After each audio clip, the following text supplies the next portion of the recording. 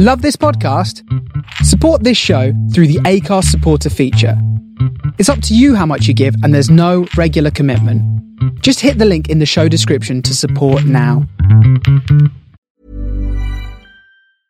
I'm Sandra, and I'm just the professional your small business was looking for. But you didn't hire me because you didn't use LinkedIn Jobs. LinkedIn has professionals you can't find anywhere else, including those who aren't actively looking for a new job, but might be open to the perfect role, like me. In a given month, over 70% of LinkedIn users don't visit other leading job sites. So if you're not looking on LinkedIn, you'll miss out on great candidates like Sandra. Start hiring professionals like a professional. Post your free job on linkedin.com/people today. Millions of people have lost weight with personalized plans from Noom. Like Evan, who can't stand salads and still lost 50 pounds. Salads generally for most people are the easy button, right? For me, that wasn't an option. I never really was a salad guy. That's just not who I am. But Noom worked for me. Get your personalized plan today at Noom.com. Real Noom user compensated to provide their story. In 4 weeks, the typical Noom user can expect to lose 1 to 2 pounds per week. Individual results may vary.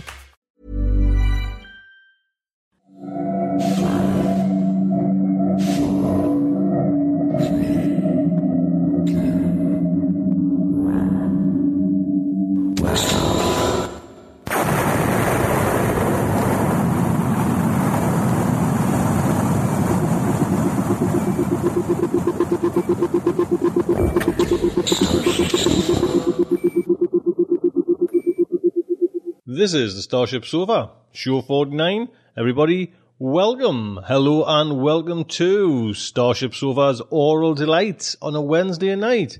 Hope everyone is fine and dandy.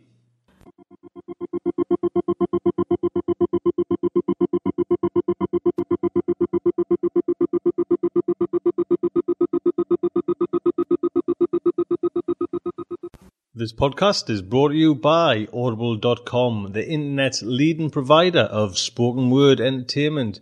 Get a free audiobook download of your choice when you sign up today. Log on to audiblepodcast.com/sofa today for details. So yes, welcome to Oral Delights, and first off, an apology. So what the hell happened to the last show, show 48? I actually called it on the forums and on the blog, it was show 49. I got that wrong, and didn't it, for some reason, cut off right in the middle of Larry's prime outro. So I'm going to tack on again the back of this show, Larry's little outro that he did, hopefully the full version of it. I have no idea why that happened. Was it to do with length of size of the thing? I've put up bigger shows than that before, so I had no idea. And like I say, I was in France and I couldn't kind of sort it all out. Or I was actually going to France that day, I think, when I found out. So my apologies there. Larry, very, very sorry, sir. I hope you can forgive us. So we are on to show 49. I'm going to stick it up though as show 48, so it kind of looks okay on the kind of website and everything like that. We have portrayed by Michael Trim. Flash Fiction comes from A. Bertram Chandler, and we have another BRD book review by Sean Keogh. Got our fact by our good friend Amy H. Sturgis. Main fiction comes from a fantastic new writer, one of the hot kiddies on the block, Gord Seller. So hopefully you will enjoy everything we have to offer.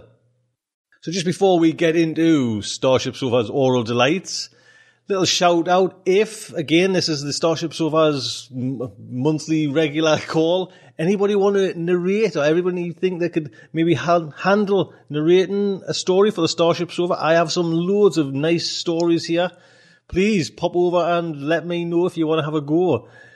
starshipsofa@gmail.com. Always looking for narrators, male, female, UK, American. So please drop us an email. Drop us an email if you have an idea for a little article for the show, the Starship Sofa Oral Delights. You know, you might have like a niche little thing that you want to talk about. Please, by all means, do that. So again, I will just kind of drop a hint at the end of the show about narrators. Do you know what I mean? It's always nice just for me, kind of like a comfort zone. Do you know what I mean? To know I've got a kind of few narrators I can rely on there. So if you want to have a go, please, like I say, drop us an email. So we will crack on straight on with this week's show. First off, a little bit of Pori. The Clockmaker's Wife by Michael Trim. His hands are meant for delicate work, a bevel here, a filigree there, and all the fine and intricate gears are made of bones and flesh and hair. She calmly stood, betrothed for life. She was now the clockmaker's wife. He turns the pulleys, skull weights on chains, depend from tiny hand-chiseled teeth, enamel white and fitted with care, upon the spine spokes underneath. She baked the bread, the staff of life, working as the clockmaker's wife. He twists the hair in intricate knots, then knits and weaves the calcitrant strands into a gyre. The mainspring is done. He stops and rests his bloody hands. She cleaned the tools, avoiding strife, sworn to be the clockmaker's wife. He works the leather, reticent flesh, that dried and tanned, embossed and inlaid, upon the framework he has begun, becomes the benchmark of his trade. She hunts the victims, wields the knife, born to be the clockmaker's wife. Don't forget, all copyright is Michael Trim. Michael, thank you so much for this. Narration was by our great friend Diane Severson, and Diane has just done Joan D. Vin's story. Look out for that, coming soon. Diane, thank you so much. So we come on to Flash Fiction. Flash Fiction today comes from Arthur Bertram Chandler, better known as A. Bertram Chandler. Just a little heads up for Mr. Chandler, born March 28th, 1912, died June 6, 1984, was an Australian science fiction author. He was born in Aldershot, England, and he was a merchant marine officer sailing the world in everything from tramp steamers to troop ships. He emigrated to Australia in 1956, becoming an Australian citizen. He commanded various ships in the Australian, New Zealand merchant navies and was the last master of the Australian aircraft carrier, HMS Melbourne. Chandler wrote over 40 novels and 200 works of short fiction. His most well-known is for the John Grimes novels and for the Rimworld series, which have a distinctly naval flavour. He won the Ditmar Awards for Best Short Story, The Bitter Pill in 1971, and for 3 novels, False Fatherland 1969, The Bitter Pill in 1975, and The Big Black Mark 1976. Narration today comes from my good friend, Mr. Dale Manley. Dale, thank you for this. It is really appreciated. So much, sir. Thank you. Again, if you want to drop David an email, please, by all means do. Pop over to the front of the website. You will find it there. So, the Starship Sofa and her Oral Delights presents UFO by Bertram Chandler. It was not good flying weather. If it had been any worse, Captain Langren would have decided to ride it out overnight at the mooring mast in the hope that the next day would show an improvement. He had made such decisions in the past. His owners hadn't liked it. Neither had his passengers nor his crew. Well, come to that, he hadn't liked it himself. Ever since his appointment to command, he had prided himself on his ability to maintain his timetable. The people of Alice Springs, he'd say at least half seriously, could set their watches as his ship passed overhead, whilst the citizens of Colombo could do the same as his nose made contact with the mooring cone. There would be more watch-setting at Baghdad, Vienna, and finally London. He was a big man, Langren, solid, apparently stolid, with a tan-lined face under his thick gray hair that could have belonged to a farmer or a seaman as well as to an airshipman. It was the face of a man ever conscious of the vagaries of the weather, always ready to counteract the effects of rain or snow. Rain, to him, had not been so much of a worry since the substitution of metal skins for the old fabric envelopes, but the accumulation of snow or ice could still cause a dangerous loss of buoyancy. Langren looked out and down from his control room viewports to the harbor, to the great bridge with its suspension cables stretched in a graceful catenary between the twin towers on either shore, the lights strung along their length, lending an illusory aspect of frailty. Dusk, the captain thought, was the best time to see Sydney. The street lamps just coming on, the harborside apartment towers randomly illuminating their tier upon tier of windows. On an evening such as this, the wind-driven gray veils of rain, the shifting, filmy translucence, added their own mystery. The ship shuddered slightly as her turbines drove her north and west through the rising, moisture-laden wind. But she would be safe enough, thought Langren, as long as there was no turbulence. Lightning blazed in the murky sky ahead. "Thank God for helium, sir," said the chief officer who had the watch. Langren laughed. "You'd be surprised if you knew how many of our own cloth argued against its use, saying that hydrogen has that much more lift. And then the same people screamed about fire hazard when we started putting heating coils in the helium gas cells." He looked around the familiar control room, at the tried and trusted instruments, at the two coxswains standing at their wheels, one watching the gyrocompass repeater, the other the altimeter. There was nothing to worry about except the weather, and it would have to worsen considerably before his continual presence in control was required. Too, as he well remembered from his own days as a watchkeeper, no officer likes to have the old man breathing down the back of his neck all the time. He said, "All being well, we shall be over the Alice at 0600 hours tomorrow. Pass the word to the third and the second to adjust revs as required. It's in the night orders. Call me, of course, if we're making too much leeway or if there's any sign of turbulence. Call me at 5 in any case. I shall be making the usual circuits of Ayers Rock and Mount Olga after we've passed over Alice Springs." He laughed. "We have to give the customers their money's worth." "According to the Met forecast," said the chief officer, "there won't be much to see this time. The monsoon's set in good and proper."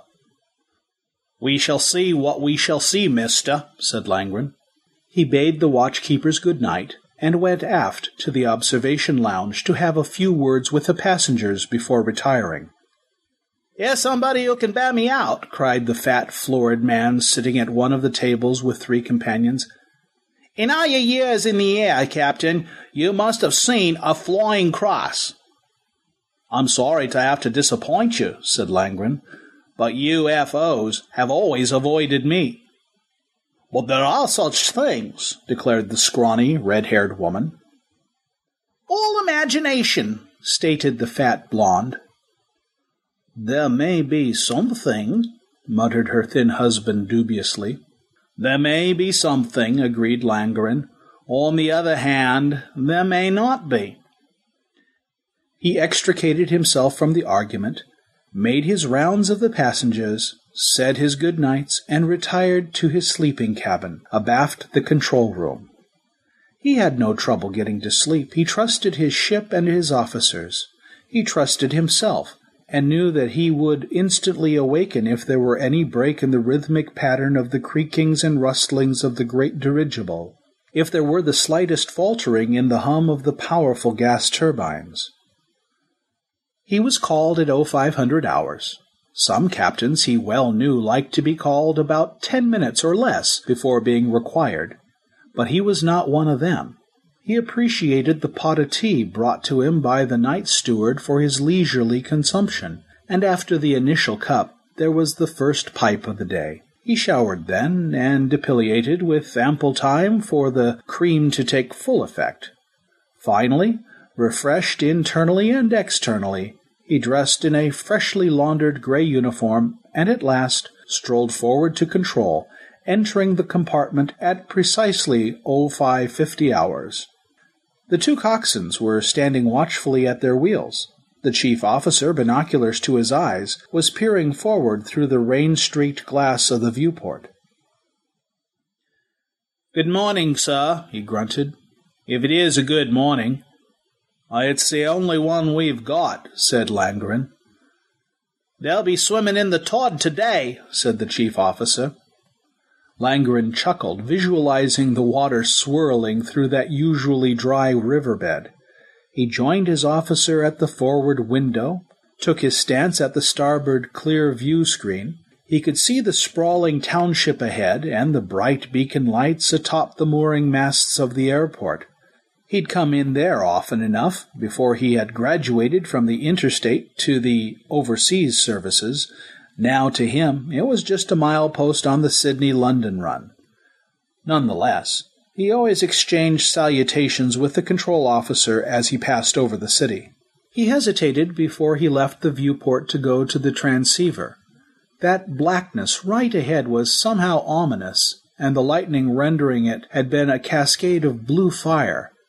Yet it was the possibility of turbulence that worried him most. "City of Ballarat to Alice," he said into the microphone. "Do you read me?" "Loud and clear, Captain," came the cheery reply. "You're bang on time as usual. How are conditions west of you, Alice? Any turbulence?" "No, Captain. This is just a dirty great rain depression. All the balloons launched from the stations have been going straight up, although they've had one hell of a struggle against this downpour." "Thank you, Alice." Then to the chief officer, "You can bring her round for the rock, mister." He heard the quiet order, the helmsman's response, the clicking of the gyro repeater. As he turned away from the transceiver, lightning blazed about the ship and brush discharge flared and crackled from every metal fitting in the control room. His heart almost stopped as he felt the wrench. He thought, "God, she's breaking up." But she was not, he realized. He should have felt relief. But the dread, the somehow irrational dread, persisted. She was sliding through chaotic darkness at an impossible angle, through and across the normal dimensions of space and of time. Beyond the control room windows was a swirling nothingness, an emptiness that, briefly, was not empty. The chief officer shouted. The altitude coxswain screamed. The helmsman swung his wheel hard over, and the ship complained in every structural member. She was too big, too long, to submit to a violent alteration of course without protest. Lightning blazed again, and suddenly, there through the viewports was the familiar scene of the sprawling city with on the hill the skeletal shapes of the mooring masts, each tipped with its bright beacon light. "City of Ballarat," came the frightened voice of the controller. "What happened? You vanished." "Sir," demanded the chief officer, "did you see it? A flying cross. I thought it was going to hit us." "Yes, I did see it," admitted Langren slowly. "A UFO, a flying cross. I know that sounds crazy, but it looked like the pictures I've seen of those old heavier-than-air flying machines that those two American brothers, Reid or some name like that, were playing with years ago, but they never got properly off the ground." White-faced, the captain of the Fokker Friendship stared at his first officer. The first officer, equally pallid, stared back. "It's bad enough having to fly in this weather," said the captain at last, "without being as near as damn it rammed by flying saucers." "It almost looked like an airship," said the first officer diffidently. "Sort of like the Hindenburg, one of them. And there was some kind of badge painted on its nose. It could have been the Qantas flying kangaroo." The captain managed a shaky laugh. "And I thought I was seeing things. A Qantas airship. I'd sooner believe in flying saucers. Airships never were, and never will be, any good." And there you go. Thank you very much. Yeah, Bertram Chandler. And thank you so much, Mr. Dale Manley, for a fantastic narration. Do join me again to listen to more of Dale's work.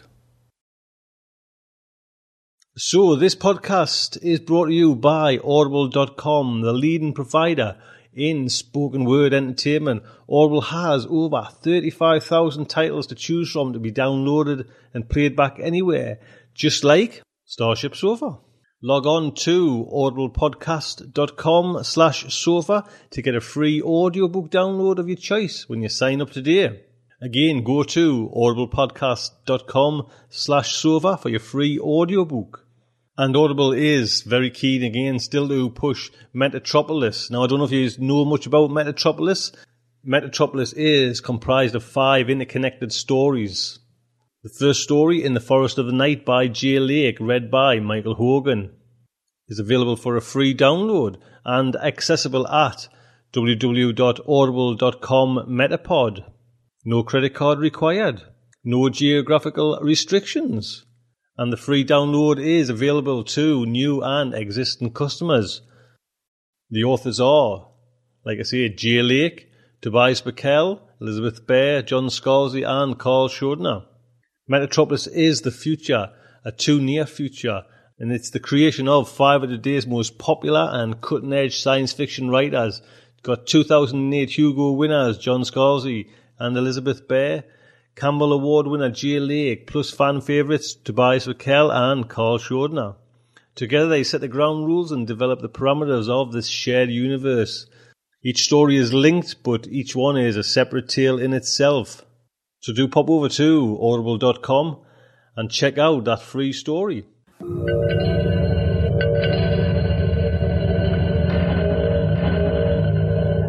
So it's time to invite Mr. Sean Keogh over onto the sofa and for him to deliver one of his Beardy book reviews. Sean, sir. Hello and welcome to another Beardy book review. This time I'd like to talk about a series of books that have been out for a little while, although the latest was only published in 2005, so it is fairly recent. Altered Carbon, Broken Angels, and Woken Furies by Richard Morgan. They contain some fairly amazing ideas. Imagine a world or a universe where neurotechnology has advanced to the point where your memories and thought processes, everything that makes you, can be downloaded and stored in a small electronic device called a cortical stack, embedded in your upper spinal column. You can effectively back up your personality, your entire mind, on a regular basis. So if your body wears out or gets damaged, you can have your cortical stack removed and inserted into a new body. This provides a form of immortality, at least for those who can afford it. It also has negative aspects. Why build prisons when a convicted criminal can have his stack removed, so his body either dies or is reused, and his digital self can be injected into a virtual reality simulation, an electronic prison where he will have to serve his time. And of course there are additional complications, things like a black market in bodies, and the effect of this technology on established religions and societies. Now the bodies, where do these new bodies come from, if they haven't been stolen? Well, alongside the cortical stack, advances in bioengineering have produced the ability to produce clones relatively easily, or even complete custom-built, high-quality bodies with advanced features, and for those on a budget, strictly utilitarian, synthetic bodies with only basic functions. These replacement bodies are commonly called sleeves. Lastly, let's deal with interstellar travel.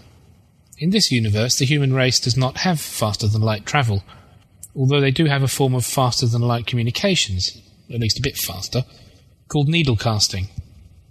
So, how do you travel across the galaxy to all of these different human-occupied planets? Simple, you send off a conventional slower-than-light ship to the place you want to go to. A fully automated ship, of course, as the journey would be likely to take a long time. When it arrives, it automatically constructs a needlecast transceiver and a body synthesis system, and signals that it is available and online.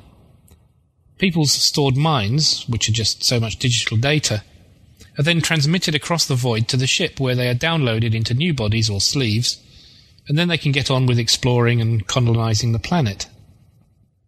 There is more, such as virtual reality, nanotechnology, artificial intelligence, human-to-machine interfaces, and much else. But that's too much to cover in a brief book review. Okay, so these are the most important points on the technological side, but what about the people themselves? And what about the social side of things? Well, in these 3 books, we follow the adventure of a man called Takeshi Kovacs. Once a member of an elite military unit of the United Nations Protectorate, which is, in this series, not exactly a benign organisation, he was an envoy, equipped with specialised mind training to enable him to fight at peak efficiency even on a strange planet in an unfamiliar body. Remember the needle casting and the re-sleeving. That's how soldiers are transmitted around the galaxy. And the envoys are feared throughout the human-settled parts of the galaxy because of their ferocious, brutal methods. Kovacs finds himself revived and inserted into a new body after many, many years in cold storage. At least his stack was in storage. He's been hired to do a job, a detective job, involving some of the super-rich citizens of this strange universe 500 years into our future. So, alongside Kovacs, we descend into the dark and dirty underbelly of this rather dystopian society. Yes, I know, another dystopian society. I'm just a sucker for them, okay? The human-settled worlds seem to be controlled mostly by long-established semi-aristocratic families in a kind of technological fiefdom, with the usual many different layers of society, including various criminal organisations arrayed beneath them. And in some cases the criminals are in charge, or at least closely associated with those in charge.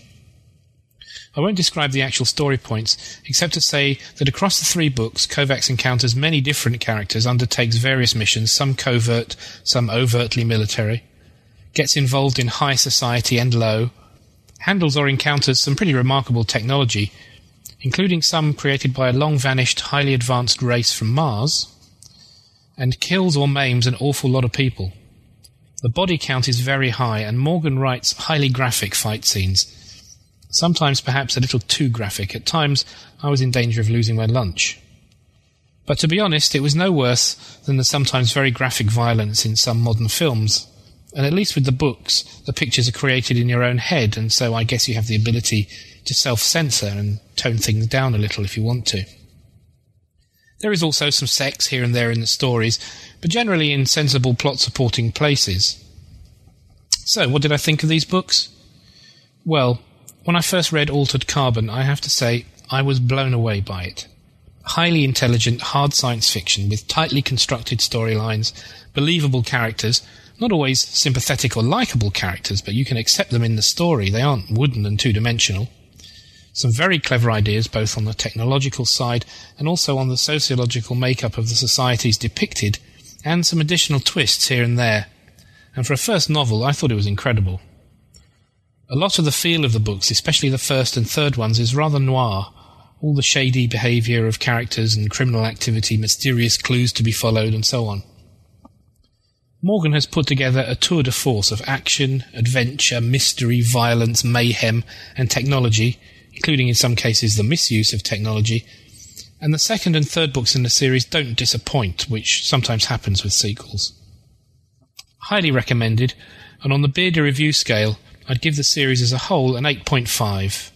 It would have been a 9, but some of the violence was perhaps just a bit over the top. I'd suggest that if you can get hold of copies of these books, they've all been out in paperback for a while now, you do so and prepare for a damn good read. Thanks for listening. I'll be back again soon with another Beardy book review here on Starship Sofa. Sean, thank you so much. Do keep them coming. So now we come on to a firm favourite of Oral Delights, Miss Amy H. Sturgis. Amy, what have you got today? Hello there. Today I would like to look back into genre history to talk about a specific magazine. Well, not exactly a magazine, but one issue of the magazine. Okay, not really one issue of the magazine, but one section of one issue of a magazine. But trust me, it's fascinating stuff. I recently was reading The Arkham Sampler, which was published in 1948 and 1949. There were 8 issues altogether. and I came across something I knew I had to share with Starship Sofa listeners. The Arkham Sampler was published by Arkham House Publishers and edited by August Derleth. Derleth lived from 1909 to 1971 and was a friend of H.P. Lovecraft and is perhaps best known as his publisher and as a contributor to his Cthulhu mythos. In fact, the term Cthulhu mythos was penned by August Derleth. Lovecraft never used that term. Because Lovecraft was not widely published during his lifetime, after his death, August Derleth and his fellow friend, Donald Wandrei, got together and created Arkham House Publishers. Arkham taking the name from H.P. Lovecraft's fictional town of Arkham, in which was Miskatonic University, the fictional school, and in which many of Lovecraft's works were set. In 1948, Arkham House Publishers launched the Arkham Sampler, which, as I said, ran for 8 issues and was mostly focused on works of fantasy and horror. But in winter of 1949, there was an all-science fiction issue. Today, this issue reads like a who's who. There's reprinted work by Jules Verne, new work by A.E. Van Vogt, Ray Bradbury and Clark Ashton Smith, reviews by Fritz Leiber, just a tremendous volume. But the thing that interests me most is the opening symposium that leads off this all-science fiction issue. It's called A Basic Science Fiction Library. And of course, by its nature, it's referring to a basic science fiction library in the year 1949. For this issue, August Derleth composed a dream team of science fiction minds to weigh in on their top 20 books that they believed every science fiction reader should have in his or her personal library. It just makes my mouth water to think of the terrific lineup that he got. For example, he brought together 6 well-known authors of science fiction stories: Dr. David H. Keller, Louis Paget, P. Schuler Miller, Theodore Sturgeon, A.E. Van Vogt, and Donald Wandrei. Also professional magazine editors, including Sam Merwin Jr. of Thrilling Wonder Stories and Paul L. Payne of Planet Stories, as well as special editors like Everett Blyler, who compiled the exhaustive Checklist of Fantastic Literature, and A. Langley Searles, editor of one of the best of the fan magazines at the time, Fantasy Commentator. Derleth also invited 2 well-known science fiction aficionados to give their opinions as well, Sam Moskowitz and Forrest J. Ackerman. So put together, this really created a great slice of the genre at the time. The only people missing from the party were John W. Campbell of Astounding Science Fiction and Drayman A. Palmer of Amazing Stories, both of whom were invited to participate but chose not to do so. I found it really fascinating to go through and see what books received the most votes from these participants, and so I thought I'd run down the list. Some of these will be instantly familiar to you, but others might not, and so I thought I'd also pick out a couple that were perhaps lesser known today and give a little information about those. So, without further ado, what books did the participants choose as the most important components of a well-read science fiction fan's library in 1949? The first place received 9 votes, and I don't think anyone could really argue with this. It's 7 Famous Novels by H.G. Wells.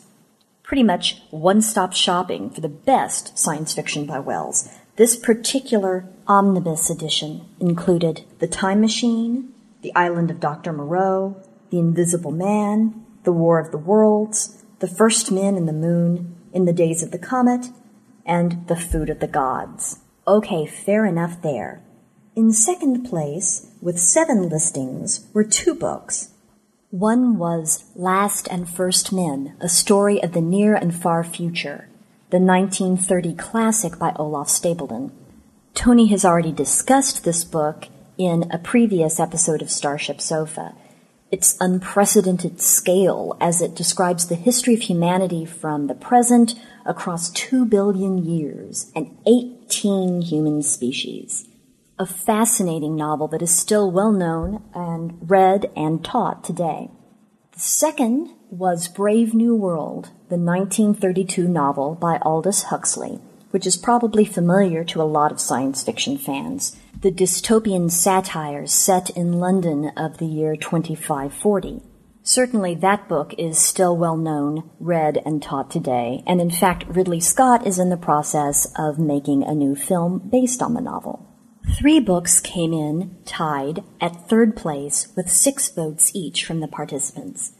The first was The Short Stories of H.G. Wells, just proving that guys in 1949 really loved H.G. Wells. Okay, he deserved it, and still does. The second was an anthology called Adventures in Time and Space, edited by R.J. Healy and J.F. McComas.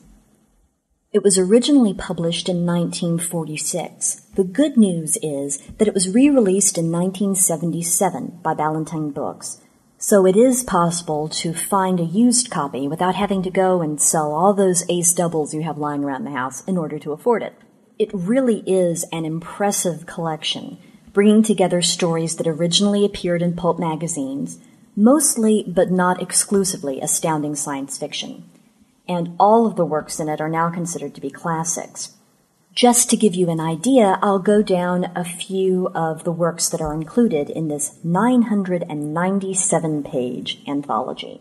Robert Heinlein's Requiem, John W. Campbell's Forgetfulness, Henry Kuttner and C.L. Moore's The Proud Robot, A.E. Van Vogt's Black Destroyer, Alfred Bester's Adam and No Eve, Isaac Asimov's Nightfall, Anthony Boucher's Q.U.R.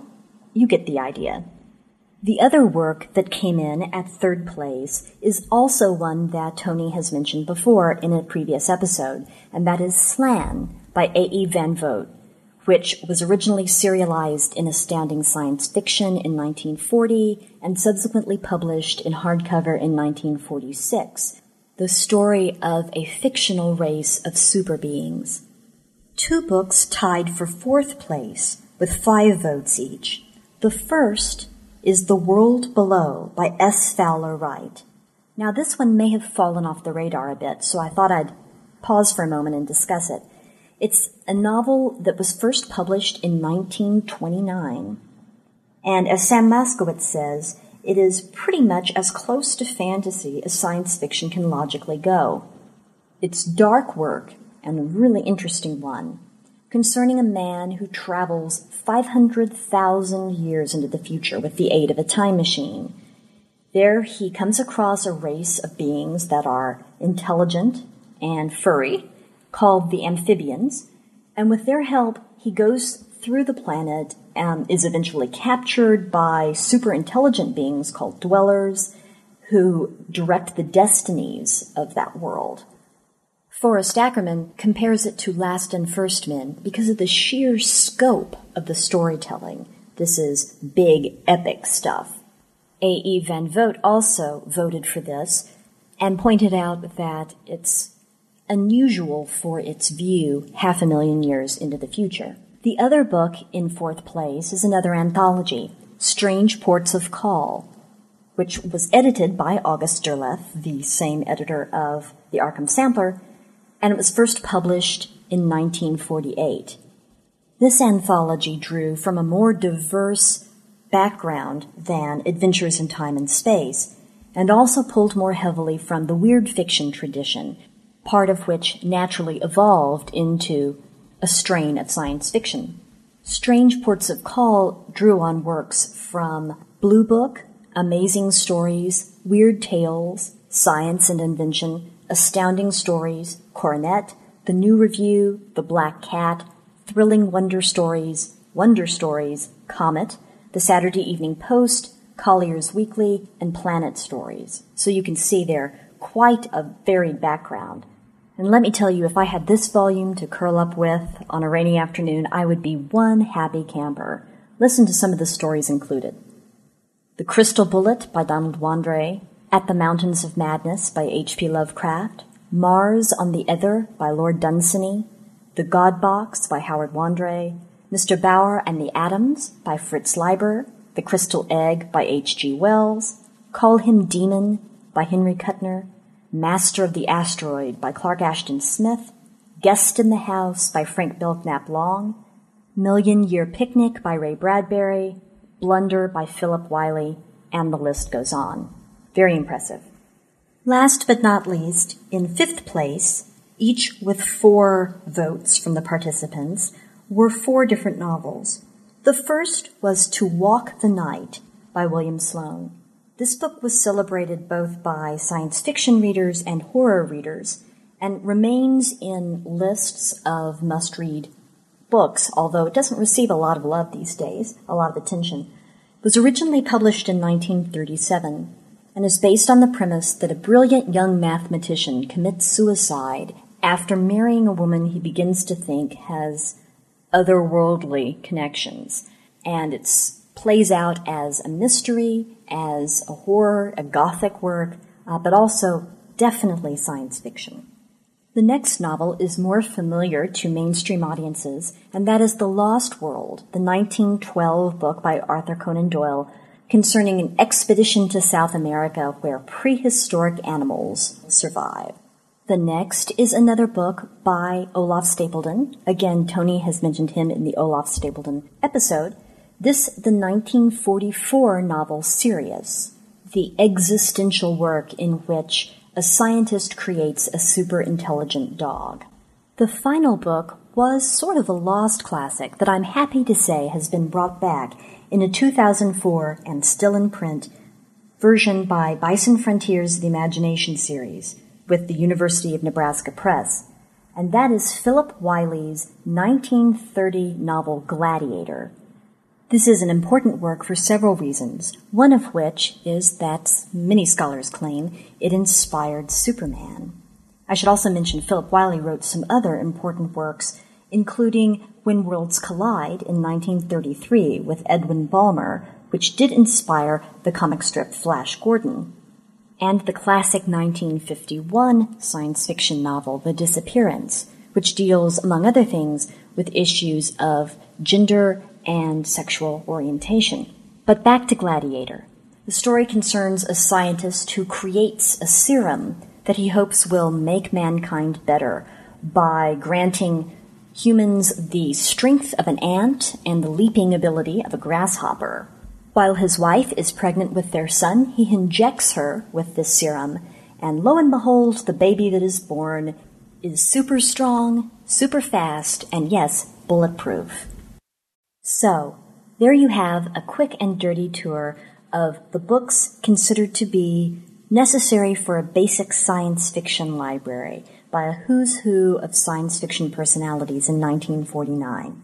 Just to recap, they are 7 famous novels by H.G. Wells, Last and First Men by Olaf Stapledon, Brave New World by Aldous Huxley, The Short Stories of H.G. Wells by H.G. Wells, Adventures in Time and Space, edited by R.J. Healy and J.F. McComas, Slan by A.E. Van Vogt, The World Below by S. Fowler Wright, Strange Ports of Call, edited by August Derleth, To Walk the Night by William Sloane, The Lost World by Sir Arthur Conan Doyle, Sirius by Olaf Stapledon, and Gladiator by Philip Wiley.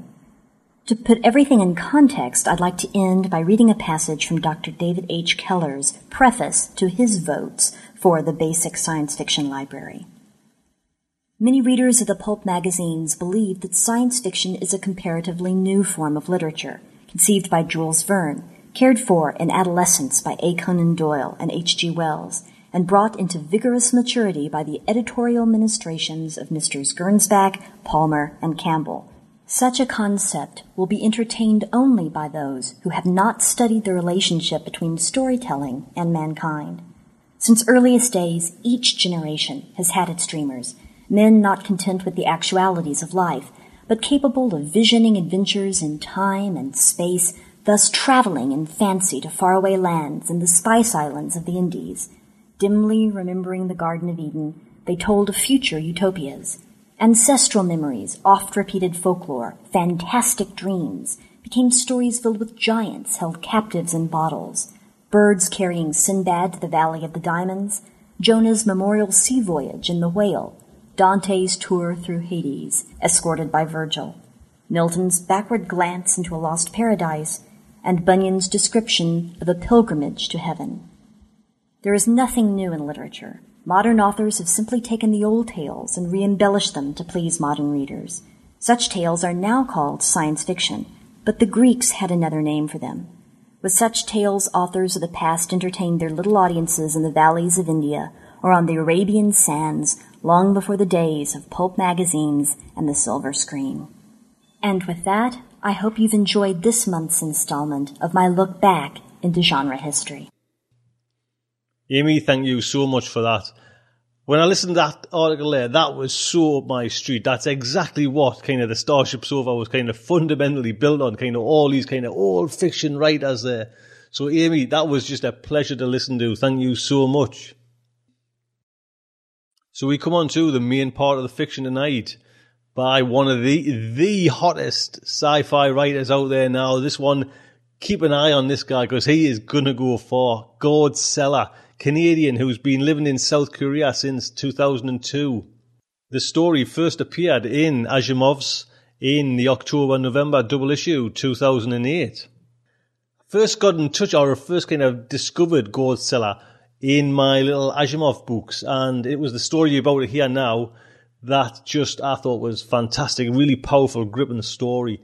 Then coming back from my trip to France, I had an old copy of Asimov's, and in there was another story by Gord Seller, which just was fantastic. I emailed Gord straight away and said, can I have that one as well? And lucky for the Starship Sofa, Gord said, no problem. So look out for a new Gord Seller story coming soon. Do pop over to Gord Seller's website. Links on the main site. This is one of the writers that Asimov's saying is one of the kind of hot new talents out there. So please go and check out Gord Seller's work. Narration today comes from Mr. David Munger. David is a writer and actor from Chicago area. He has been trained in programs at the I.O. Theatre and the Annoyance Theatre and has participated in the prestigious conservatory program The Second City. David was the primary voice talent for the now defunct Twilight Tales podcast.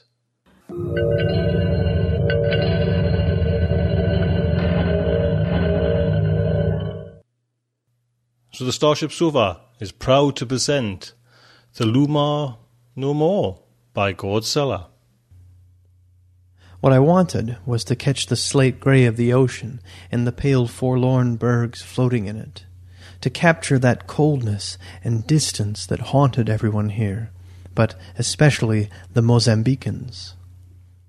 But the gentle pinks and oranges of the toner-choked sunrise kept growing, deepening, and I couldn't drive it out.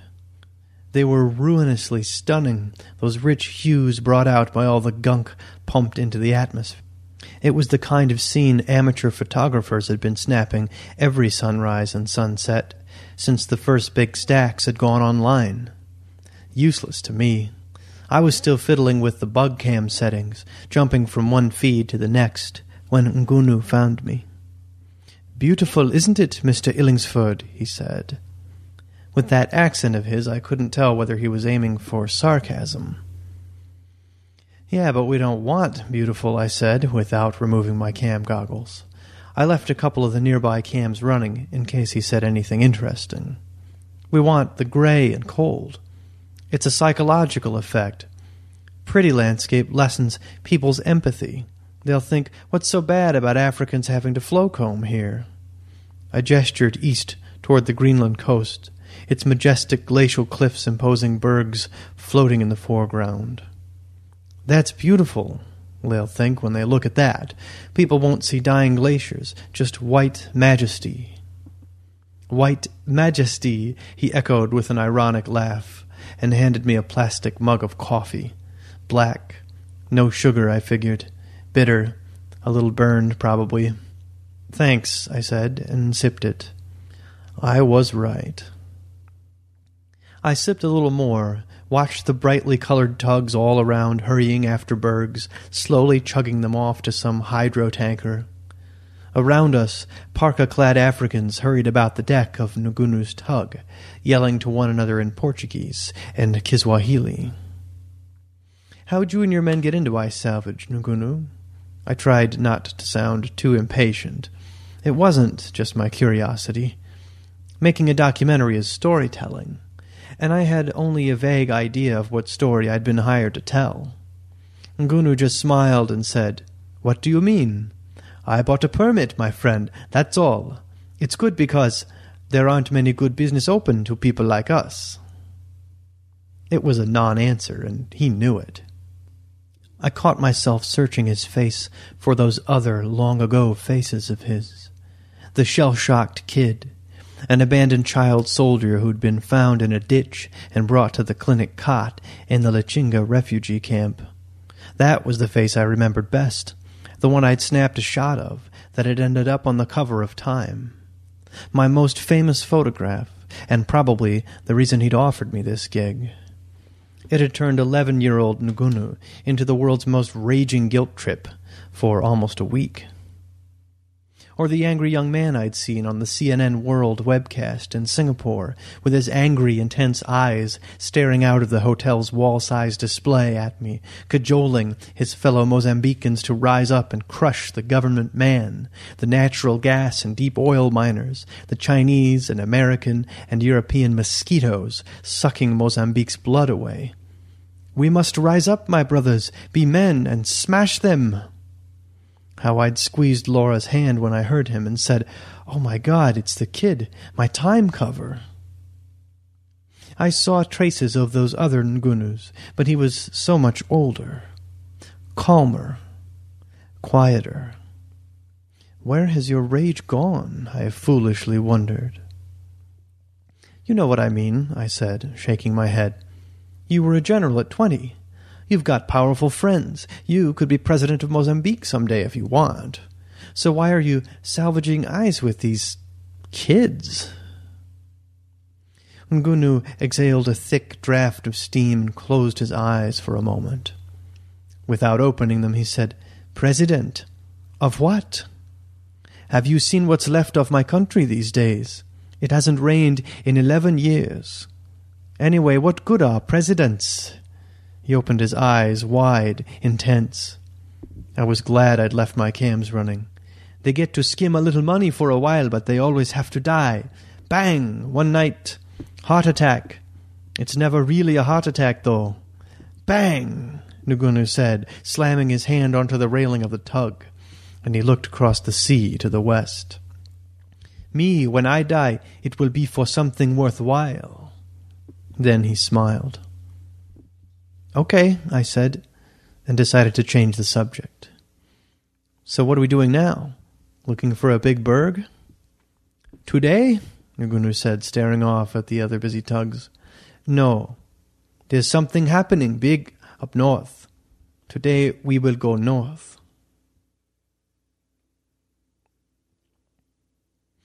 The men were wary.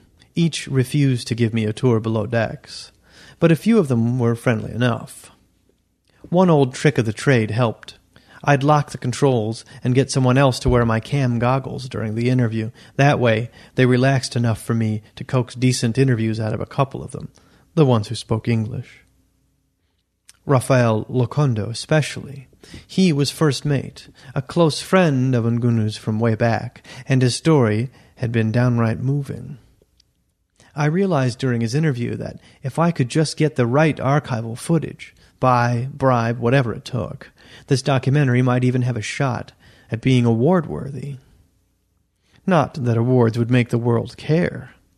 A lifetime of making award-worthy reports on one bloody mess after another had taught me that people don't even get shocked anymore. They'd see the documentary, or download it at least. Crowds would clap at some festival or other, comment like mad on the website. Some pop star would start a foundation, and a couple of newspaper reports might get written on poor flowcombers. And then they'd all go on with their lives. Hell, I would go on with my life, too, after I finished it. So how could I blame them? And there was Laura's voice in my head, clear as a klaxon, what she said to me that night in Jaipur, in the shadow of ACT's half-built dimmer stack, the city full of... When you're ready to pop the question, the last thing you want to do is second-guess the ring. At BlueNile.com, you can design a one-of-a-kind ring with the ease and convenience of shopping online. Choose your diamond and setting. When you find the one, you'll get it delivered right to your door. Go to BlueNile.com and use promo code LISTEN to get $50 off your purchase of $500 or more. That's code LISTEN at BlueNile.com for $50 off your purchase. BlueNile.com, code LISTEN. I'm Sandra, and I'm just the professional your small business was looking for. But you didn't hire me because you didn't use LinkedIn Jobs. LinkedIn has professionals you can't find anywhere else, including those who aren't actively looking for a new job, but might be open to the perfect role, like me. In a given month, over 70% of LinkedIn users don't visit other leading job sites. So if you're not looking on LinkedIn, you'll miss out on great candidates like Sandra. Start hiring professionals like a professional. Post your free job on linkedin.com/people today. Millions of people have lost weight with personalized plans from Noom. Like Evan, who can't stand salads and still lost 50 pounds. Salads generally for most people are the easy button, right? For me, that wasn't an option. I never really was a salad guy. That's just not who I am. But Noom worked for me. Get your personalized plan today at Noom.com. Real Noom user compensated to provide their story. In 4 weeks, the typical Noom user can expect to lose 1 to 2 pounds per week. Individual results may vary. Billboards with their pie-in-the-sky promises in several languages, advertising how the toner from the stack, a blend of hypoallergenic, specially designed particulate matter tuned to the needs of the local climate, was going to save our broiling world. Then I realized, there on that tub of Ngunu's, that Laura was still right. I had to do what I was doing now. What else could I do? I shoved Laura's sad eyes out of my mind, along with the eerie pale pink walls of the city, and forced my thoughts back to the problem of figuring out how to make the world give a shit about Ngunu's men, their families, their lake, their shattered world. Who would care about a few black Africans in a gigantic tugboat salvaging icebergs off the coast of Greenland? People had mortgages. Their alternative fuel stocks were pogo sticking up and down as the new climate tech companies were diving headfirst into the market. China was playing tough guy again. Anyway, everyone loves a toner-choked sunset. How can anything so beautiful be bad? And the emissions were helping slow down warming, at least in the northern hemisphere. Hell, too few people were even allergic to the stuff for anyone, even governments, to muster much objection. I watched Locondo smoking a quick cigarette with a couple of crewmen, their hoods pulled back so they could see one another's faces. The world would look at them and say, "That's not a plight. That's a job."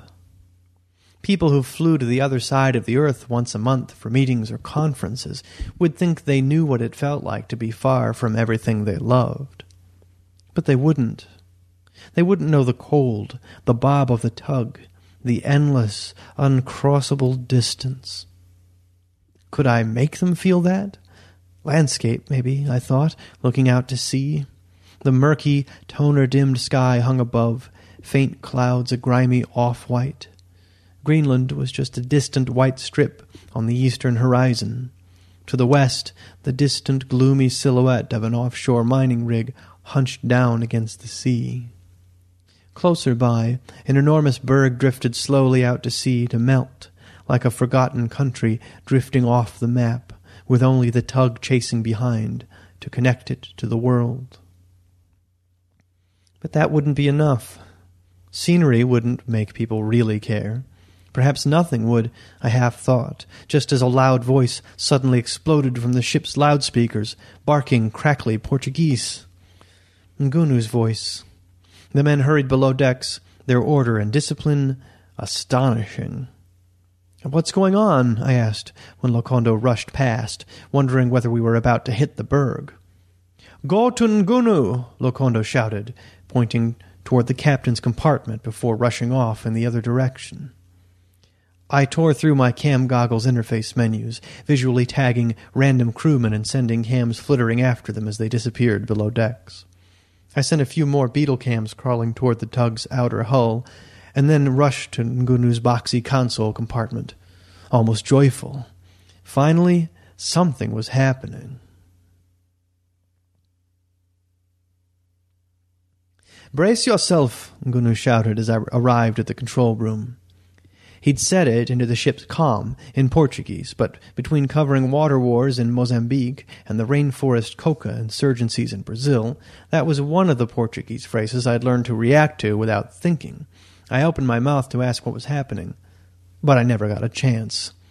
The explosion came almost immediately, with a massive spray of water, steam, and flames bursting from the side of the tug, and the sweet gassy stink of boiling methanol curdled the air.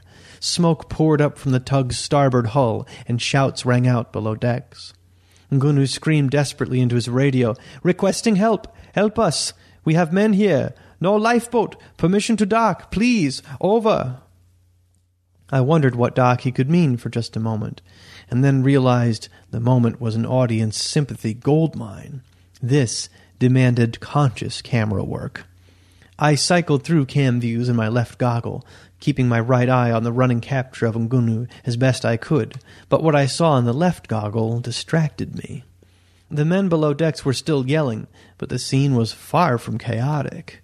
Down in the smoky cargo holds, most of the men stood calm, lined up in their work uniforms, bags on the shoulders, unpacking crates. They were stuffing guns, big guns, into their shoulder bags, and had that steely look I recognized from the faces of children and men about to rush into battle. The same look I'd seen on Ngunu's face on TV years ago, demanding a revolution. Ngunu must have seen the shock on my face, in my staring eyes. "I'm sorry, but our regulations are," a monotone voice said over the radio. Ngunu began yelling again as he tapped the touchscreen piloting interface. The tug changed course for the huge mining rig I'd glimpsed earlier, no longer so distant. The red logo for the ACT Corporation grew visible, vivid against the gray of the rig's walls, the gray of the sea and sky. When Ngunu finally turned to face me, I didn't get to say much. "This is an emergency," he hollered into the radio with a slight shake of his head. "Please, help us," he yelled. But he kept those calm, blazing eyes of his steady on mine, even as the cloud of black smoke thickened behind him. His gaze did not soften during the long silence that followed. He saw the questions in my eyes, but he did not answer them. He just watched me, listening, the radio mic in his hand. Finally, the guy in the rig responded. "Permission granted," the poor bastard said.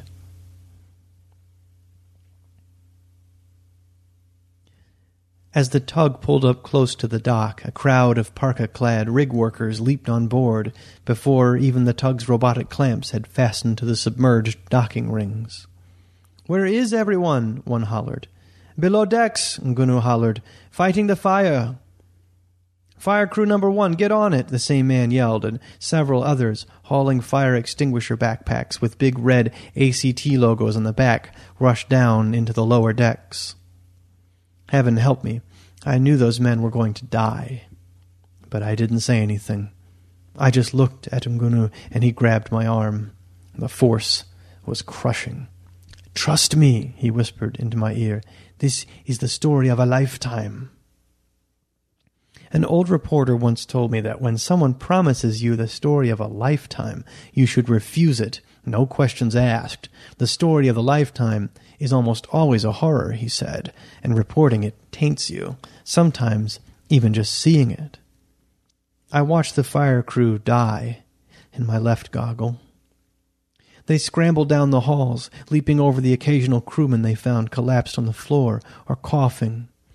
One of my bug cams flitted after them all the way to the fire. They began spraying containment gel on the flames when suddenly a door slammed behind them. 2 of the 3 stopped spraying. One of them managed to turn to try to see what was happening. Not one of them saw the grenade before it exploded. Ngunu's men used air-powered guns so quiet that I only heard them through the audio feeds from my cams. Within minutes, all of the men from the rig were either dead or squirming like worms, gagged and bound in plastic cuffs on the floors of the tug's hallways. I stood there, waiting, terrified. Jump-cutting feeds from one bug cam to another was all that kept me calm. Jump, static was all that streamed back from the burnt cam in the grenade room. Jump. Locondo hurried down the tug's inner hallways with 2 of his men, kicking prisoners in the ribs and asking whether they had sub-clearance. Kick, kick, kick. They shook their heads over and over. No, no, no. Kick, yes. Great, Locondo said. The prisoner flinched. We need you. The African grabbed him by the shoulders and, with a little help from another of Ngunu's soldiers, hauled the man to his feet. He was tall, a blond Scandinavian, arms bound behind his back, defiant, scowling. I won't help you, he growled. Fine, Locondo said. Your choice. Then he raised a pistol to the man's head.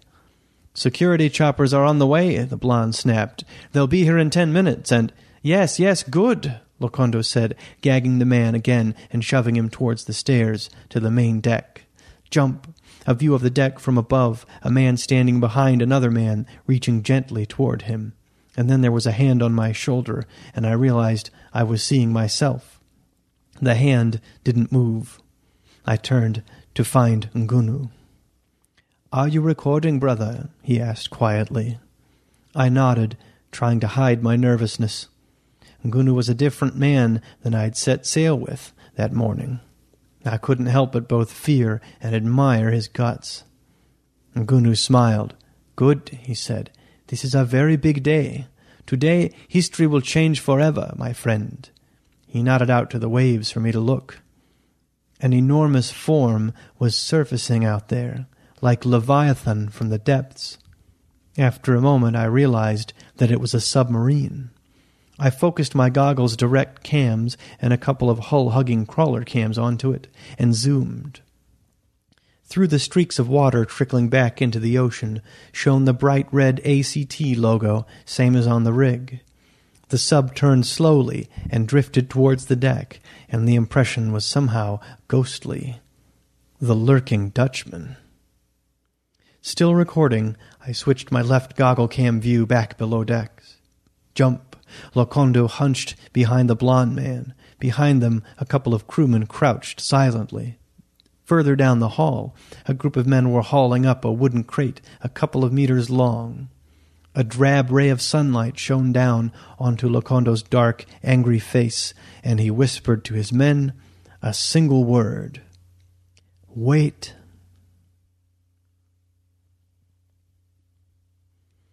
It took less than a minute. Once the sub's ramp clanged down across the gap and on to the dock, the hatch hissed open. A couple of muttering, rumple-suited young men, just assistants, emerged bearing briefcases and computer gear. They picked their way across the ramp to the dock, staring in obvious disgust at the flaming tug. Ngunu leaped from the tug to the dock and hurried past them, pistol in hand. They yelped and flinched backward. When I hurried up onto the dock after him, they dropped their equipment and retreated to the rig facility's main entrance, staring at me with terror in their eyes. By then, Ngunu had been spotted. He was scrambling for the hatch, which was about to snap shut again. He caught it with his free hand and fought to keep it open. Roaring from the strain, he glanced back at me with wild eyes. "Help me!" he yelled. It was the voice of a man who knew what it was to see death, to fail, to lose everything. A haunted man. I did. Whether it was panic or hope, or perhaps it was sympathy, I don't know. Maybe it was all of them at once. As I ran over, I thought, oh my God, I'm going to go to prison for this. Yet there they were, my hands clinging to the lip of the hatch, dragging it up. There was my voice, shouting, drowned out by an awful, familiar shriek. It was a sonic weapon. I felt bile rising in my throat, my guts going watery. I fought to hold on longer. Didn't have to. Ngunu gritted his teeth, rammed his pistol through the crack in the hatchway, and began shooting. The hatch swung suddenly open, hard, and knocked me back on my ass. There I stayed, in shock, not even bothering to jump cut through different cam views. Ngunu's men, many now in army fatigues with cheap Singaporean automatics cradled in their arms, grenades sprouting from bandoliers like a harvest of deadly fruit, poured along the dock and onto the sub, straight into the open hatchway. Even running, they seemed so orderly. Passing with his blond, gagged prisoner at gunpoint, Lokondo smiled and nodded. Ngunu beamed at me. Then I realized that I'd crossed over from filmmaker to accomplice, terrorist, criminal. He thanked me sincerely before yelling past me in Portuguese. I followed his gaze for a moment. A trio of his men were on the dock, tearing open the long crate. The shooting inside the sub continued for many long seconds, followed by a chorus of screams and yells. I switched my left goggle to the cam flittering above the tug and saw myself sitting there, staring dumbfounded at the open hatch as the last of Ngunu's foot soldiers rushed through it. On the dock, the men had affixed electromagnetic clamps of some kind to the sub's hull and were hauling something long and heavy from the crate. It was riveting. Ngunu standing there, calm, powerful, commanding his soldiers. The shot was brilliant. My confidence surged. Whatever else happened, this was going to be a hell of a documentary, if I lived long enough to make it. "Inside!" Ngunu yelled at me, the gun still in his hand. Heaven help me, I did as I was told.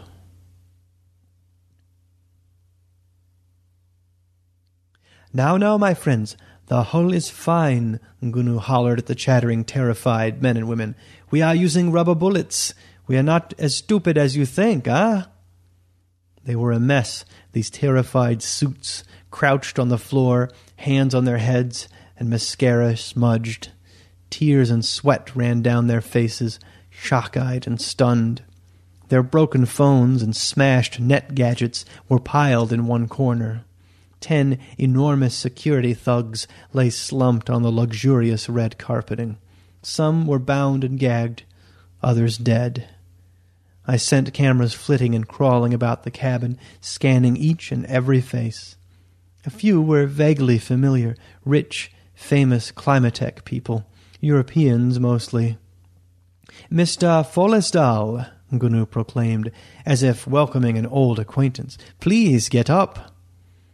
The suits turned, staring at an older bald-headed man crouching among them, and something clicked in my head. Halvor Follesdal, the CEO of ACT, the world's biggest climate control tech venture. The inventor of the dimming stacks, clogger of the skies. When Follesdal didn't move, one of Ngunu's men stepped in among the crowd and hauled him to his feet. "Please," he begged, "I don't know what you want." "Of course not, Mr. Follesdal," Ngunu snapped. "That's why we're here today, to tell you." Ngunu laughed, and the other soldiers chuckled too. This terrified the suits even more. Men with guns, laughing. Another chorus of whimpers followed. "We want the monsoons back," Ngunu said over the noise. The monsoons?" "Yes," Ngunu said slowly, as if to a mentally handicapped child. "The monsoons. You've heard of them? Big rains? Oh yes, you don't have monsoons in Norway, right?" Follesdal faltered. "I don't understand." Something thumped loudly against the hull, and everyone there realized the same thing. Security had arrived. Hope flashed across Follesdal's face. "Take us down," Ngunu shouted, and the command was relayed out into the hall by one of the men. "Now," he added, loudly enough that no relay seemed necessary. Almost immediately, I felt that slightly odd sensation of sinking. The suits were shivering and weeping again, and Follesdal slumped forward. "How did you know we were taking this tour today?" a horrified woman in a black pantsuit asked. She sounded German, and I would have sworn she was some politician I'd seen before. Ngunu ignored her. "Let's go, Follestal. We have some questions for you." Then he nodded at me and said softly, "Come along, brother. Time to earn your paycheck." "I've never heard of this Aghrebi fellow," Follestal said, shaking his sweaty, shiny-pated head. Ngunu faked his surprise badly. "Really? Tunisian scientist, lady, not a fellow, used to work for you. You sued her and ACT's a big company. Many people used to work for me." He coughed, looked at one of my cameras, and added, "But anyway, she's wrong. There's not a shred of evidence that the sunlight filtering achieved with our toner emissions have any effect on patterns of precipitation, but we know that they have achieved a significant contribution to stemming the tide of global warming that threatens us all." He sounded like he was rattling off ad copy, evasive and nervous. It was bizarre, maybe a stress reaction, but great footage. "Now, the more you lie and change the subject, the more dog shit my cameraman has to cut," Ngunu snapped, his face radiating photogenic rage, broken and defiant all at once. I watched, rapt through my goggles. "Everyone knows about the link between your toner stacks and drought. Dimming the sun is fine, it slows down the warming, but you killed the monsoons. Everyone knows that." "That's not proven," Follestal insisted. "The evidence is too scanty and controversial." "Then why did you cancel the stack projects in Australia?" Ngunu shouted the word "why" so harshly that even manic Follestal flinched. "And why did the monsoons stop completely after the big stacks in Spain and France and Morocco were finished?" "You can't blame that on. Aghrebi says it's the toner, that it gets into the clouds and reacts with the water, bleeds out more aerosols and gases that cause the water to condense differently, so it rains less often. So you can keep the clouds big and reflective, especially with the local blends coming from the stacks south of the equator." She showed me studies, many studies, and computer models, Ngunu said. "She's a scientist." "We have scientists too," Follestal grumbled. Before Ngunu could snap at him, I said, "Yes, in your pocket. Half of them are the same bastards who worked for Big Oil 30 years ago. Nobody trusts them, and you know it." Follestal frowned hard, clearing his throat to speak. I didn't let him. "As far as the majority of the scientific community is concerned," I said, "the toner stacks have brought drought to Africa. Isn't that so?" "That's a baseless overstatement," Follestal said. Ngunu lifted his pistol, aiming it at the CEO's heart, and ground his teeth. Follestal eyed the gun and raised his hands a little. "Yes, some scientists think that." "Some?" Ngunu cleared his throat, tensing the hand holding the gun very slightly. I zoomed in carefully on Follestal's face to keep the gun out of the videos. "Hands down! Quit lying!" Ngunu said, moving the gun closer to Follestal's chest. I almost smiled then. After all those years looking for a way to make businessmen quit lying and admit the truth, and here it was, really so very simple. I almost wished I'd thought of it before. Follestal frowned and lowered his hands. "Okay, many respected scientists blame it on our stacks, but others say it's mostly the atmospheric salting pumped out by Sodion International or Aeroclimax stratospheric gassing program. We're not the only company working in the dimming industry. We're competing with dozens of..." A soft click. The safety on Ngunu's pistol. Follestal nodded. "But yes, there may be some evidence of possible significant undesirable side effects apparently caused by the particulate emitted by our toner stacks." Follestal sighed dramatically. "Look, no solution's perfect. I don't see you Africans giving up fossil fuel-based industrialization. What are we supposed to do? There's a price for saving the world." "Where is this world you saved?" Ngunu said, lowering his gun. "When I was a little boy, we had schools in my country. I went to a school built for us for free by a Chinese oil company. We asked our teacher whether the toner stacks would save us. He said yes, of course. Told us to pray for you. Now we don't even have a country left. We have millions dead."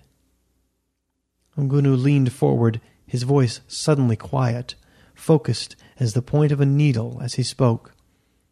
"I can see them right now, looking at me, asking me, when will the rain they promised finally come? You said the rain would come again next year, or the year after. It's been 13 years now. Lake Nyasa is gone. Gone. The fish are gone. What fucking world have you saved? All your bastards have given us is Duluma." "Do you even know what that word means, Duluma?" Ngunu asked, his whole body tense, barely containing what he felt. Rage. I realized it was surging through me, too. I'd forgotten how it felt to want to strangle a man with his tie or beat his head against a wall and roar at him. I couldn't remember what Duluma meant, but I wanted to crush Follistal's throat over it. "It's Swahili. It means injustice," Ngunu snapped, and then went silent. I recognized the word suddenly. It had come into widespread political use when I'd been in East Africa during the freshwater wars. Anxiously, I asked Follistal, "Assuming ACT's Eurasian and North American stacks are shown to be responsible for the droughts in Africa and Latin America, what is the company going to do for the affected countries?" Follistal swallowed quietly. "I need to discuss that with our legal advisors before," he said. "Come on, if it's your fault, what are you willing to do?" The gun jabbed deeper into Follistal's chest. "I suppose," he said, "we would clean it up, but that will never be proven." Ngunu cleared his throat and raised the pistol again, drawing back one fist. "He's right. Even though it's true, we'll never have enough proof. But that doesn't matter. We've got another solution." He hesitated for a moment, and then turned to me and said, "Cameras off." When I nodded that they were off, he slammed the grip of his gun into the man's face.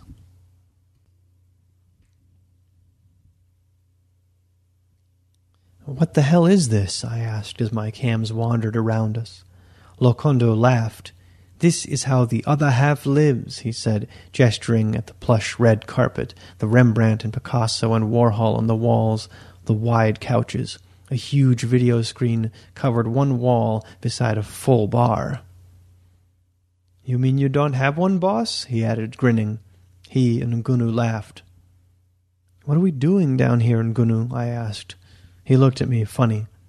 "We are not doing anything," he said, gesturing to me. "But we," he said, indicating Lokondo and himself, "are going to shut down the toner stacks by killing the Gulf Stream."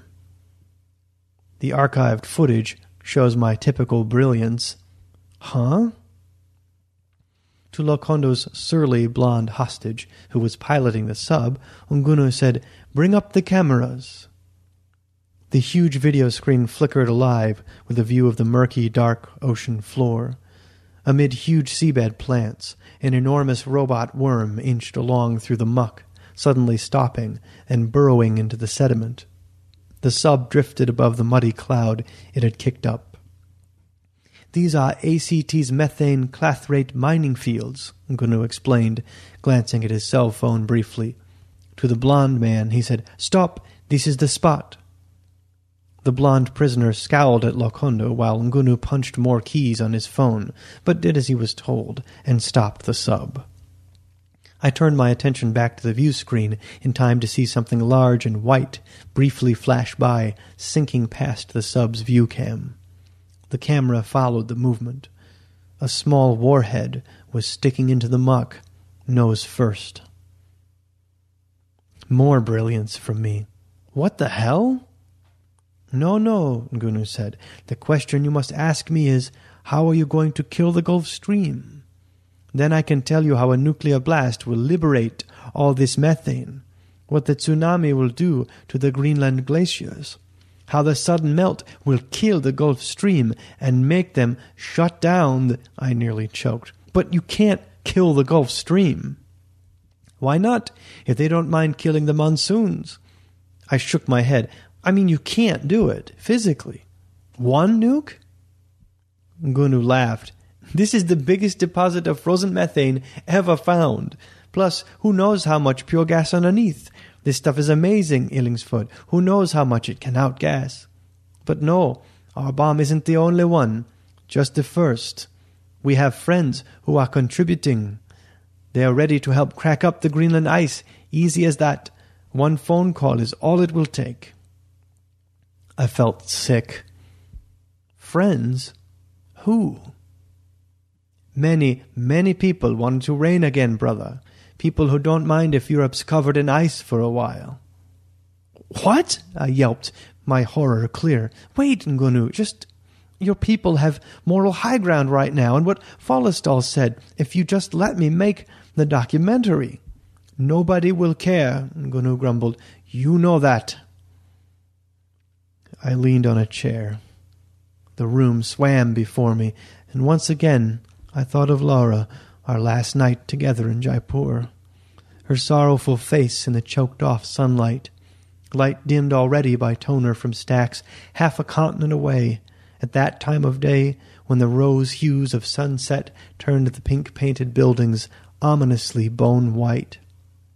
How she'd answered my question so simply, so quietly, that she had to do the work, that she couldn't go and live in an exurb of Toronto and pretend that the world wasn't falling to pieces, have kids and host dinner parties and ignore the wars and plagues and the broiling rainless lands burning under the sun, their orphans clutching guns, screaming and running.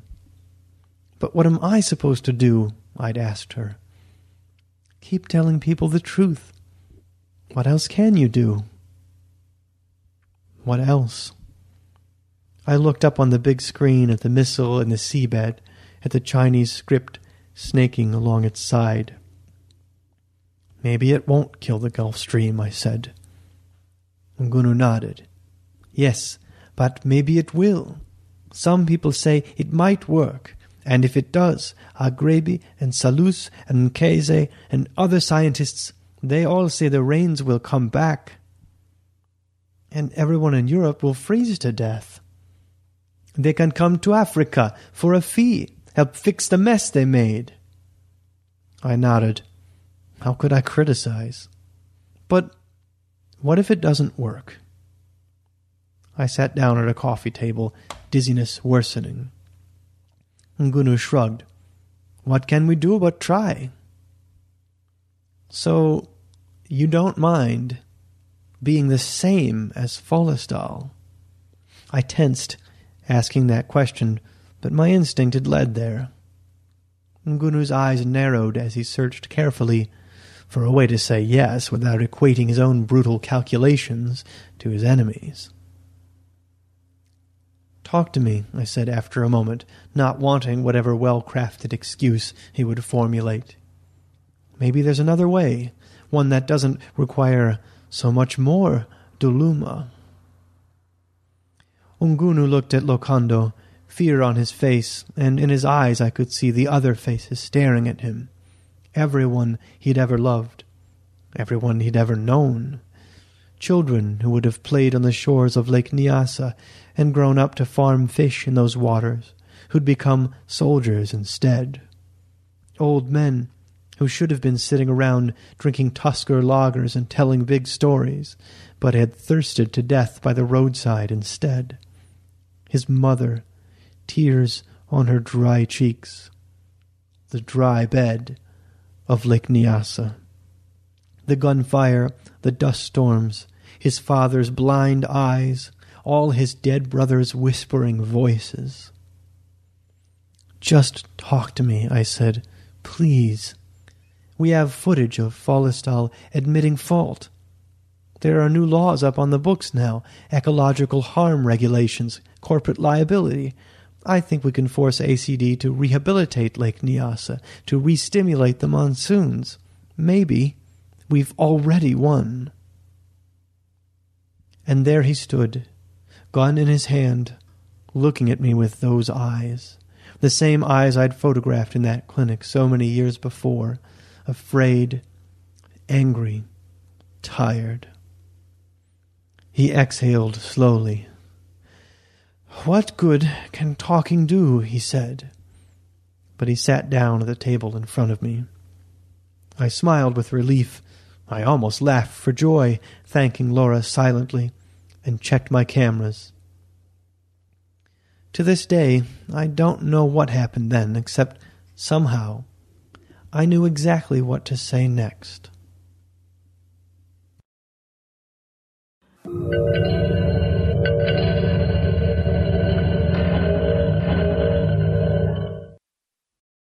Just like to say a big thank you to Goldseller allowing the Starship Sofa to narrate that story. Don't forget, copyright is Mr. Goldseller. Please don't go out there, as you know, pinchy pinchy, selly selly. Just like to say a big thank you to David Munger for a fantastic narration. David, it is so appreciated. Thank you very much. So that wraps up Starship Sofa's Oral Delights for the night. Hope you enjoyed it. Do join me Saturday when hopefully I will be doing a Gonzo-style show on my trip to France. All the writers there I met and whatever happened. Please join me then. Don't forget, narrations. If you want to do a narration for the Starship Sofa, please get in touch with me, starshipsofa@gmail.com.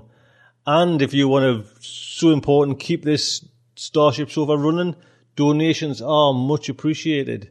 2 ways you can do that. Just drop a donation. Go onto the main website and use the button. And also, if you want to participate in the monthly program, you get a free audio show as well. £2.50. Monthly donations. I just like to say thank you very much. And don't forget, if anyone wants to listen to Lawrence Santuro's outro that was cut very, very short last week, it is tacked on the back of the outro music to this show. So, apologies once again. But until then, I would just like to say, good night from me.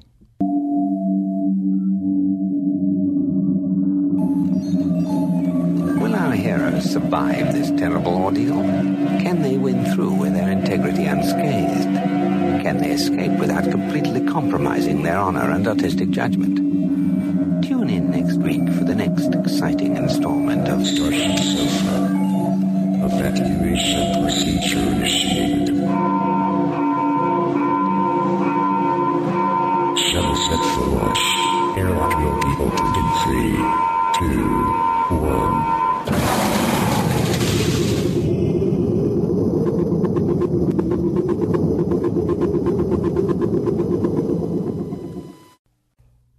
Welcome back. I hope you enjoyed the play. And this is How We Did It, Part 2, or Orson Welles and the Pickle Jar of Doom. He was a cliché, my sound man. There he wasn't. On the phone, Larry Youngberg is a dead line. You speak, he doesn't. You ask, he thinks. You say, hello, he waits. Are you there, you say? Uh-huh, he breathes. What, you say? Mm-hmm, he says, with a touch more breath. Well, can you do the show, you ask? Uh-huh, he says, eventually. Now, this is the guy who is going to save my ass. He's going to perform the technical magic that will bring the World Horror 2002 radio theater production of Larry Santoro's adaptation of Gene Wolfe's The Tree Is My Hat into the world's full hearing. To recap, I had lost my audio guy, my chum Dave Fell, to a work conflict. Oh, cripes. Okay. So The Tree Is My Hat has nobody to do the live multi-mic mix for the audience. It has no one to do the live effects, not a soul to record the thing. Add to that, I know nothing about technical level sound, so I can't do it. I don't have the equipment to do it. I don't know how to ask intelligent questions about how to do it. We are screwed. Now let's back up. I have my kitchen sink script version of Gene's wonderful story. I have a cast. The concept for a cast, anyway. It would not, in fact, be an ensemble until the performance on Saturday, April 13th, 2002. That evening would be the first and the only time actors, musicians, effects people, and engineers would be together with an audience at one time to do the show. I had a disc with bits of sound Dave and I had rounded up, tweaked, and burned. I knew what the thing was going to look like for the live audience. I simply had no idea what it would sound like. Now, you have to figure how a show sounds has got to be important for radio drama, right? Right you'd be. And I did not have the oral image of the show. Not yet. I got a break. From time to time, I do public readings, stories, poetry, that sort of thing. This is of interest here only because one frigid, snowy Sunday night, I read at a news spot in Chicago, and there I heard the sound of the show. It came from a guy named of Barry Bennett. Now, Barry was doing vocals and accompanying himself on a keyboard and an instrument I'd never seen, a device that turned percussion into sort of magic thunders, waves, jungle sounds, distance, depth, places you didn't want to go. It was Takanga in a box. Yipes! Milk Baby was and is Barry's musical identity, and I bought a Milk Baby compact disc, and I talked to Barry after the show. Did he ever score a dramatic presentation, I asked. Yes. Would he be interested in doing this one? I described the show. He stared. I mentioned Neil Gaiman. Well, the Sandman? Neil Gaiman? Oh, yeah, sure. Star power. Well, was he, Barry, available in person on Friday, April 13th? Ah, shit, man, nah. Barry had a gig. Shit, indeed. Well, could we use a little of a Milk Baby CD for the show? Well, sure, he said. Just give Neil a copy. Well, that was part of the problem solved. Barry's work pointed me toward the kind of sound I was listening for in my imagination. While recorded Milk Baby was better than no Milk Baby at all, I still wanted to have as much of this show as possible created live as it happened. You see, I did not want actors to work to fit within a pre-existing score. I wanted our music to riff off the spoken word. I wanted the actors to be fed by the life of the sound. Speaking of live, I also wanted to see Baden's dresser collapse in the night. It's a key moment in the script, if you remember. I wanted to see the sound dude do that helite chop, that one skillful thwack that breaches the hairy coconut. I wanted to see Hanga weave that hat from those palm trees. The tree is his hat, after all. I also wanted the audience to hear, to not have sound overwhelm the dialogue or have words drown effects or music swallow everything. That meant finding someone who could mix the character mics with the effects mics, with the music mics, with the whatever mics, and make it all blend. So, who the hell does live radio sound anymore? Remarkably, there are people. More remarkably, some of them are in Chicago. Through luck, and through hanging in bars where theater folk hang, I heard about Larry Youngberg, the guy whose quiet ways scared me at the beginning of this little piece. Meeting Larry trounced my fears. He's a pro, and he is a pro for the love of it all. Larry not only engineers radio recreations of classic shows, he knows how to think like a sound. Let me tell a tale. It's a digression, but it's fun. It's October, 1938. The world is on edge. War jitters abound. Orson Welles, age 22, already Broadway's hottest director, already radio's voice of the shadow. Welles has decided to dress up in a sheet and jump out and yell boo to all of America. For Halloween, he's planned a dramatic presentation of H.G. Wells' The War of the Worlds on radio's Mercury Theater on the Air. You've probably heard it. Howard Koch's adaptation presents the tale as an escalating series of "we interrupt this program" kind of news bulletins. Explosions observed on the planet Mars, Martian space vehicles falling to Earth in New Jersey, elsewhere, Martian cylinders unscrew in their steaming pits, monstrous machines of war emerge, weapons rise, populations are laid waste to, people are herded, the horror is unstoppable. It worked. Panic ensued. Emergency defense plans were activated. State militias were mobilized. People fled New York, elsewhere. A few, preferring a swift end to living death under Martian domination, attempted suicide. Prior to the broadcast, the CBS sound man was stymied. What does it sound like, a Martian cylinder unscrewing? Heavy, sure. Crusted, half fused by heat, half buried in a vast pit, the news guy says. It's echoey, yeah, sure. Alien war machines coming, as it were, slowly to life, the sound originating from something strange, foreign, yet something familiar, dark, fraught. At lunch in a nearby deli, still thinking, the sound man noticed the restaurant counterman opening a huge jar of pickles. The lid scraped, the sound grated. He bought the empty jar. It needed more. It needed echo, maybe.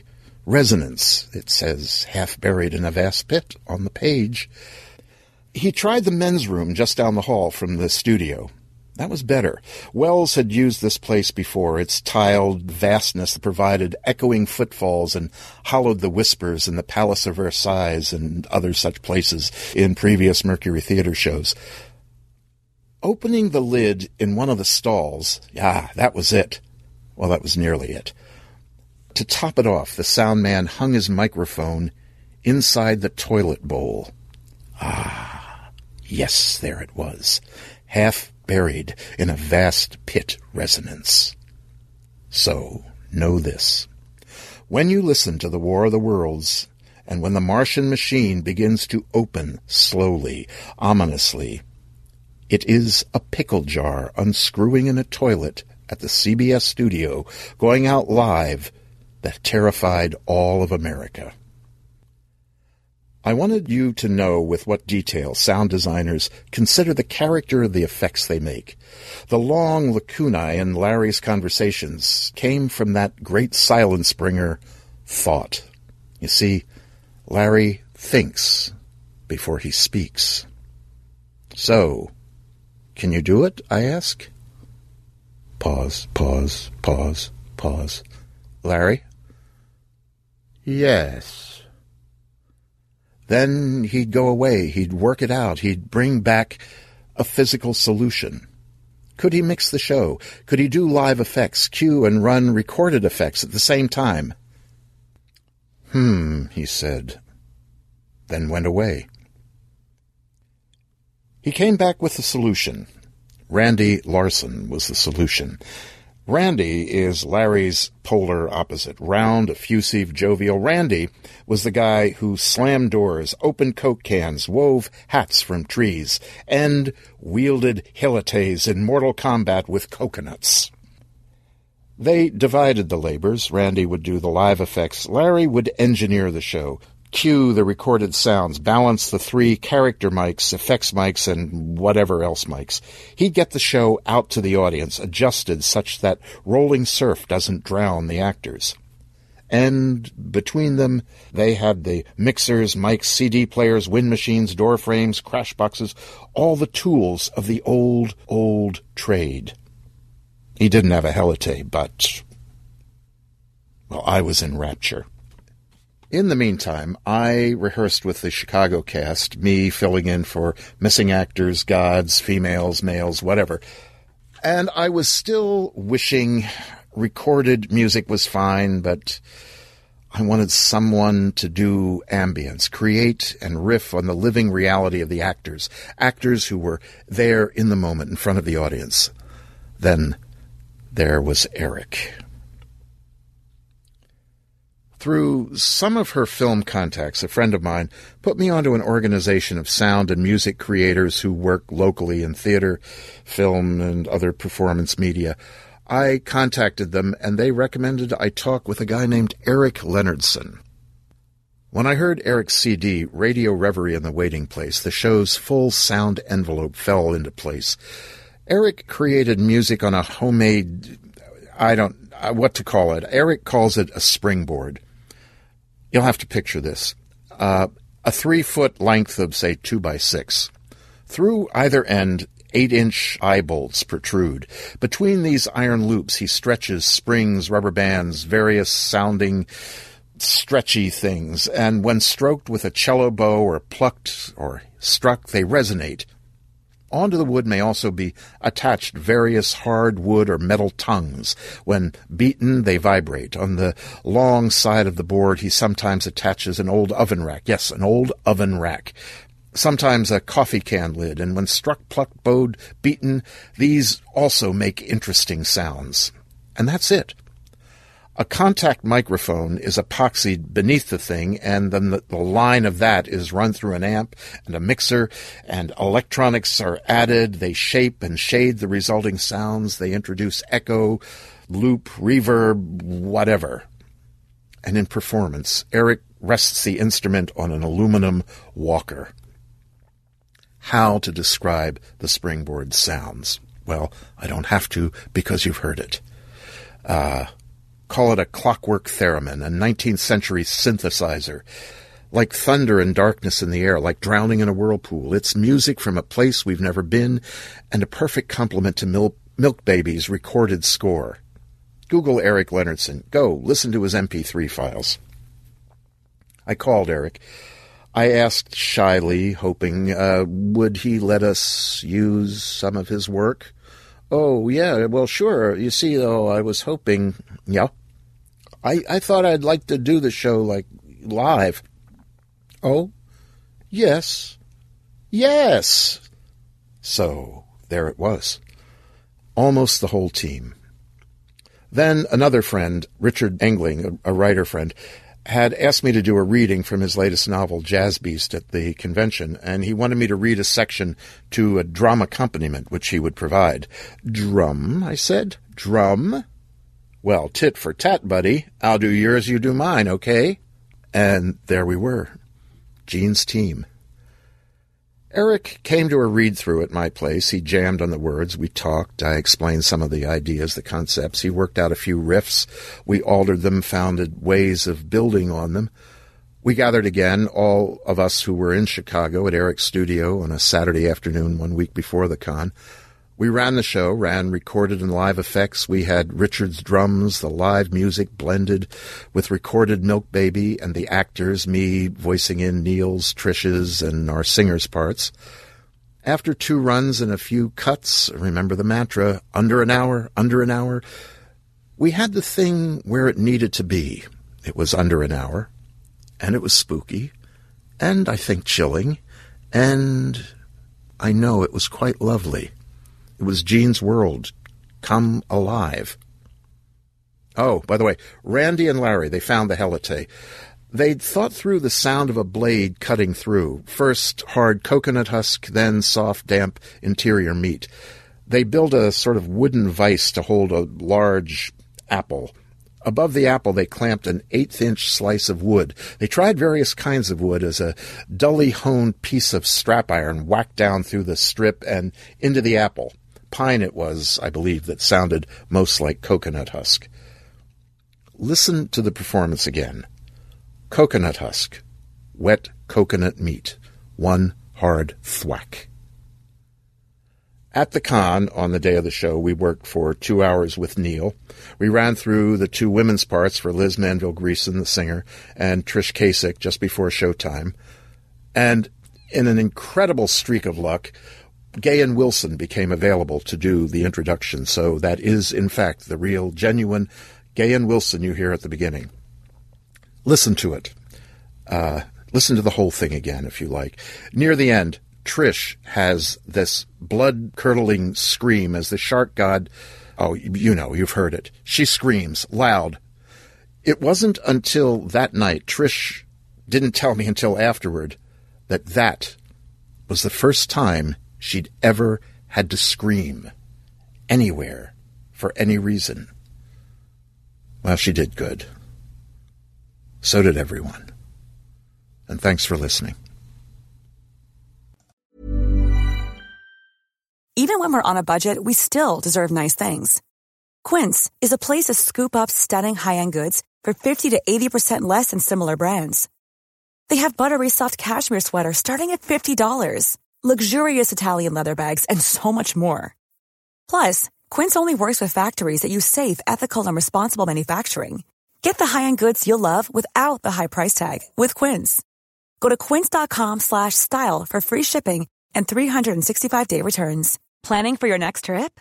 Elevate your travel style with Quince. Quince has all the jet-setting essentials you'll want for your next getaway, like European linen, premium luggage options, buttery soft Italian leather bags, and so much more. And is all priced at 50 to 80% less than similar brands. Plus, Quince only works with factories that use safe and ethical manufacturing practices. Pack your bags with high-quality essentials you'll be wearing for vacations to come with Quince. Go to quince.com/pack for free shipping and 365-day returns.